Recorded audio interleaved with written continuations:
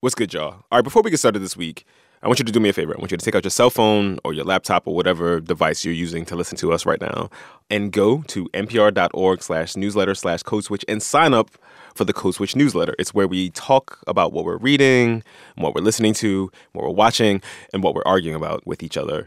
This week, I'm on newsletter duty, and I'm trying to pull together some thoughts on John McCain and what his life and his career tells us about this idea around civility and racial discourse in mainstream American politics. If that sounds interesting to you, and I hope it does, sign up at npr.org/newsletter/Code Switch. A heads up, the following podcast contains language that some people may find offensive.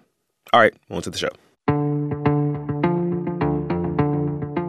You're listening to Code Switch. I'm Gene Demby. Shireen is out this week on a much-needed vacation.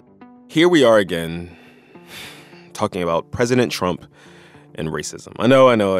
This discussion comes amid a busy and chaotic few weeks for the Trump White House, but really, ain't they all really? President Trump's former lawyer pleaded guilty to charges stemming from using campaign funds to pay off a woman who allegedly had an affair with the president. Then his campaign chair was convicted on charges of tax fraud and bank fraud. And while the news cycle was just dominated by all of this, the White House was talking about, quote, permanent separations. To be clear, President Trump wasn't talking about the administration's policy of separating migrants from their children at the border. He was talking about American citizens allegedly killed by people who were in the country illegally. President Trump went on Twitter to talk about Molly Tibbetts, a white woman from Iowa who had gone missing in July and whose body was found last week. Molly Tibbetts, an incredible young woman, is now permanently separated from her family. A person came in from Mexico illegally and killed her. We need the wall. We need our immigration laws changed. We need our border laws changed. We need Republicans to do it because the Democrats aren't going to do it. The White House Twitter account, for good measure, posted a video of people who said they, too, had had family members killed by undocumented immigrants. There was a lot of pushback. People saw the linking of these murders and illegal immigration as a racist dog whistle. Some people even comparing it to those infamous Willie Horton campaign ads from the 1988 presidential election. Dukakis not only opposes the death penalty, he allowed first-degree murderers to have weekend passes from prison. One was Willie Horton, who murdered a boy in a robbery, stabbing him 19 times. Despite a life sentence, Horton received 10 weekend passes from prison. Horton fled, kidnapped a young couple, stabbing the man and repeatedly raping his girlfriend. And if you're unfamiliar with those ads, there's an image of a black man, of Willie Horton's face, as all that is being said.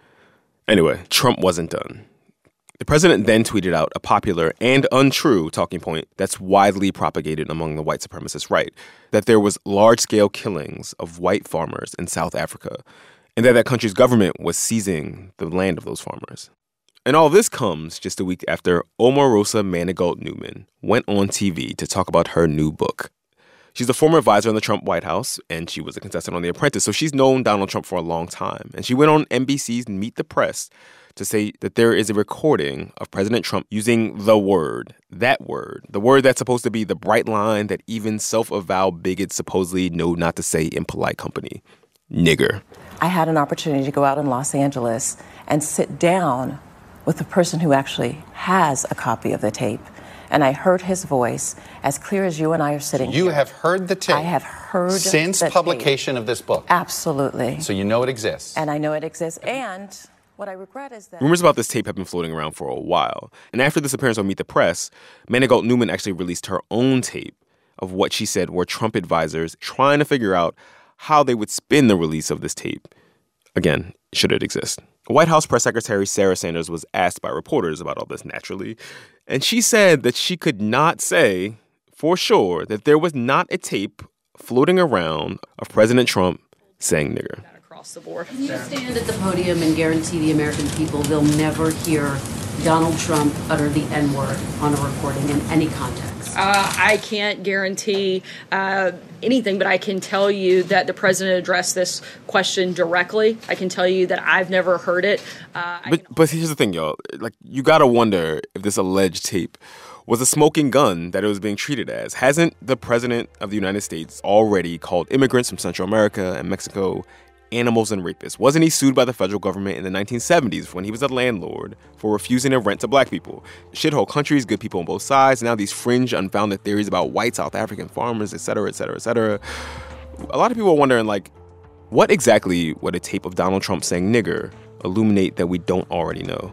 To dig in all of this, to unpack all of this, we've tagged in a friend of the pod. I mean, he's not really a play cousin because he, like, his actual family. It's Matt Thompson. He's the executive editor of The Atlantic. He actually used to be at NPR. He hired Shireen and me. And he has a piece over The Atlantic called If Trump Said the N-Word. And we're going to work all this out and talk all this out after the break.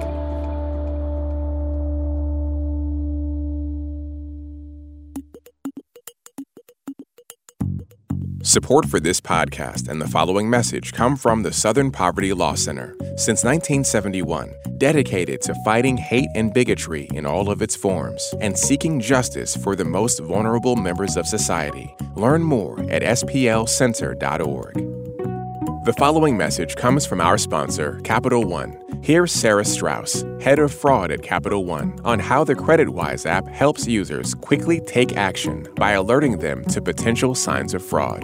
It's really about actively trying to detect fraud as it's occurring. There's just a much greater opportunity now for consumers to really own this and to feel empowered to go after the issue and resolve it. CreditWise from Capital One is an app that helps you quickly detect fraud for free, whether you're a Capital One customer or not. You can find CreditWise in your app or Play Store now. Gene, Code Switch. Matt Thompson, welcome back to the Code Switch Stoop. Thank you so much. It's always great to talk to you. All right, Matt. So with all this happened, this last couple of weeks, with all that we know about Trump's rhetoric and his history, people have been trying to game out what it would mean if this tape does exist, right? And you wrote a piece in The Atlantic called If Trump Said the N-Word. So let's say he did say this on tape, that we have proof that he said this. Does it even matter? Yes. My argument is that, yes, it matters. It matters because the way that society reacts to it matters. There are likely to be a number of different reactions to the president using the N-word on tape.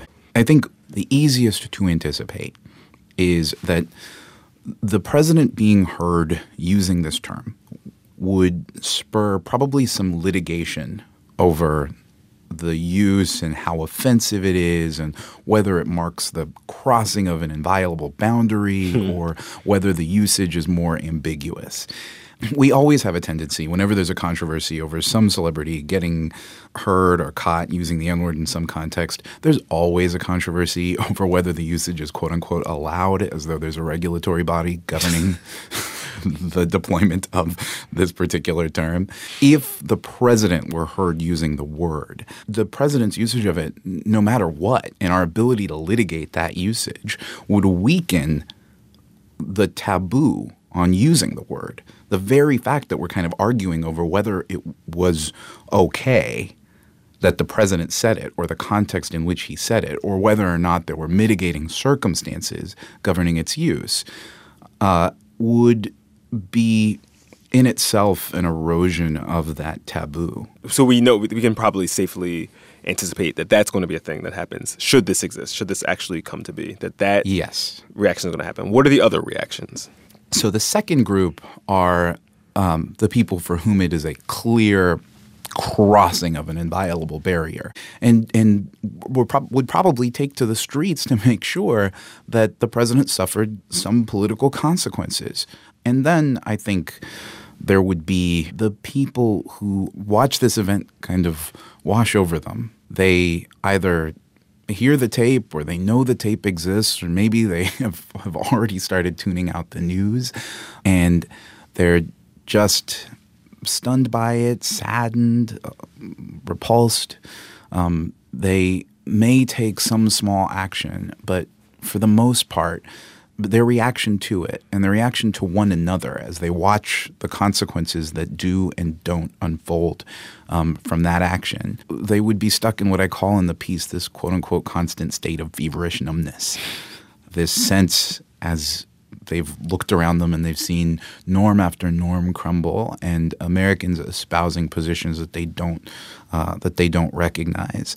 They won't know what to do exactly, and so they will just kind of watch this take shape, and they'll watch the reactions to them unfold, and society will have changed, and for the most part, they will be stunned observers of that change. And that numbness, that would also contribute to the weakening of the prohibition around this word. Yes. Yeah, I do think that the greater the sense in general, that norms that we have held to be inviolable are actually pretty weak, and are dependent on a bunch of people doing a lot of things that they may not be incentivized to do. I think that the more Americans feel that, the less engaged they're inclined to be in the democratic process. And I think that that is a very real and significant effect. I do think that that's how the norms collapse ultimately. People see them broken and they feel disempowered to do anything about that. You say that when people are asking whether it matters, what they're actually asking is what would happen.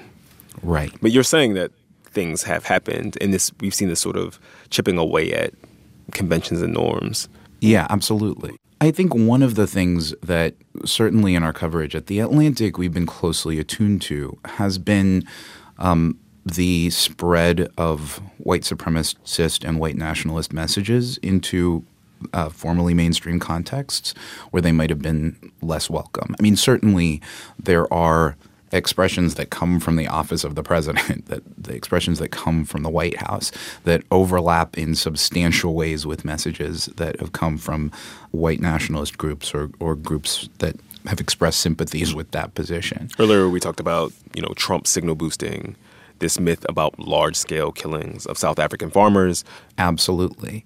And then there are messages about immigrants. We've noted some of the dehumanizing language that has come out of the White House with respect to immigrants, even naturalized citizens. I think each one of those moments, even when we're asking the question, does it sound like the White House is expressing a viewpoint that's in line with that of white nationalists or white supremacists? Every one of those moments is a movement of society's boundaries around what's considered mainstream speech. I mean, it's funny to sort of think about this because there has always been this fragile consensus, this fragile post-civil rights movement consensus around a lot of these norms, and they've sort of fallen away in the last couple of years. Yeah. And so you're saying that the consequences that people that are anticipating is some sort of repercussions for Trump, right? Or repercussions for Trump saying this, but it seems like what you're saying is the actual consequences are in the opposite direction, right? That there's just more room for that kind of rhetoric to exist. Yes. There are all of these milestones or boundaries that I think in political life are just mostly abstract. Like questions like, can the president pardon himself? Mm-hmm. Is this question that has been a kind of academic philosophical question for a long time, and all of a sudden is current. It feels relevant, feels timely, urgent even at times, the answer to that question.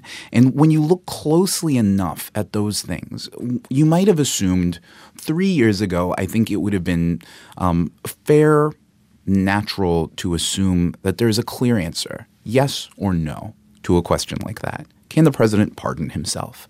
I think the more that the boundary of what's considered acceptable has shifted or enlarged, the more we've come to realize that those lines, questions like that seem to have a straightforward yes or no answer, actually resolve to something much blurrier and weirder. It's not yes or no, the president can pardon himself. It's if the president tried to pardon himself, then there would be a number of ramifications. What would happen is not a clear binary line. There would not be a regulatory body that, calls down a judgment from on high that says, here are all the consequences for all of the individuals involved in this act. What would happen instead is there would be a number of different effects that would scatter off in every different direction. The Supreme Court would have to consider things. Their considerations would happen in the context of a big political fight as people staked out different positions on the matter. I think a similar thing would happen around the use of the N-word, the president's use of saying this taboo word. And it seems like what happens whenever anyone uses that word, right? Like anyone, especially with someone who is not black, right, uses that word. And that these are the general set of ramifications that might exist, right? There's going to be pushback.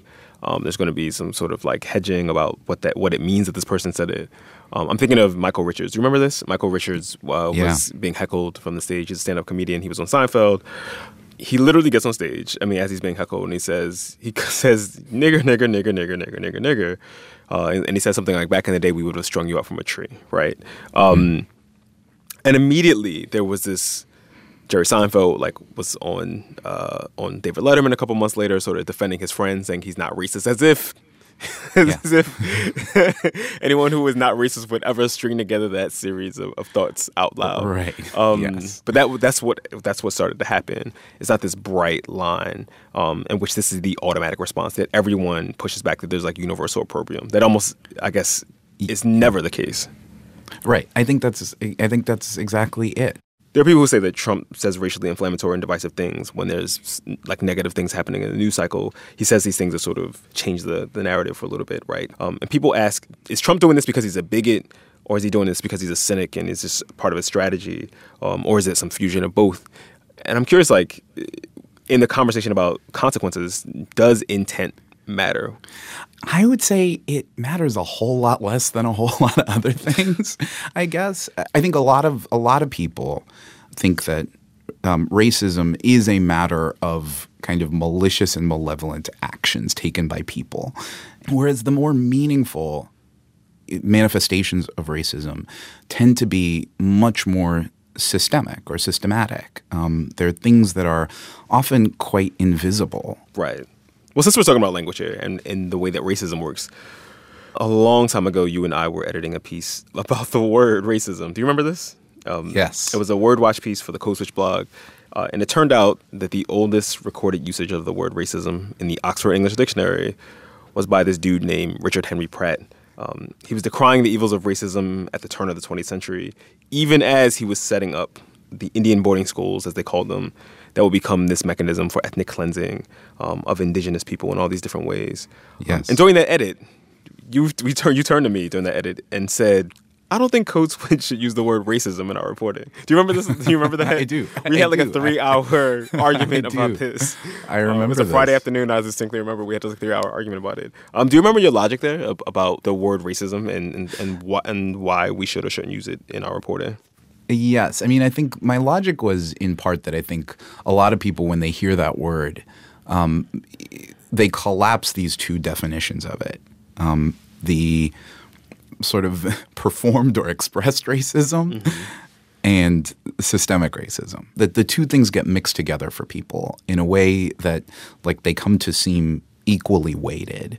And in fact, it's easy to neglect the latter in favor of the former. Mm-hmm. If I remember correctly, your argument was that like using the word racism for something like mass incarceration and for something like a microaggression is not wrong, but it is imprecise. Right. And I actually think – I don't remember whether or not my position was that racism itself was not that useful as a word or racist. Racist. The yo, is this racist kind of heuristic of racism. Or is this person a racist? That just seemed so binary when – a lot of people who it would be difficult through their conduct or behavior to tag as such may in fact be, part and parcel of the machinery of racism. That the word even, the binariness of it, that you can be a racist or not a racist, it implies a degree of ease with diagnosing racism that I don't think actually exists in reality. Matt Thompson is the executive editor of The Atlantic and one of the architects of Code Switch. Thank you, Matt. Appreciate you, man. Thank you, Gene. Likewise.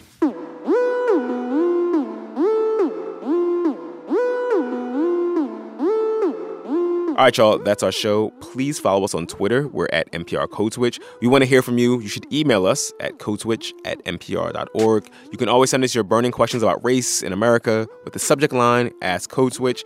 And subscribe to the podcast on NPR One or wherever you find your podcasts. Oh, and if you listen on iTunes, please leave us a review. It helps people find the pod. This episode was produced and edited by Leah Donnella and Sammy Yenigan with help from Steve Drummond. Shout out to the rest of the Code Switch fam: Walter Ray Watson, Karen Grigsby Bates, Adrian Florido, Maria Paz Gutierrez, Kat Chow, and my partner in crime, the inimitable Shireen Marisol Meraji. I'm Gene Demby. Be easy, y'all.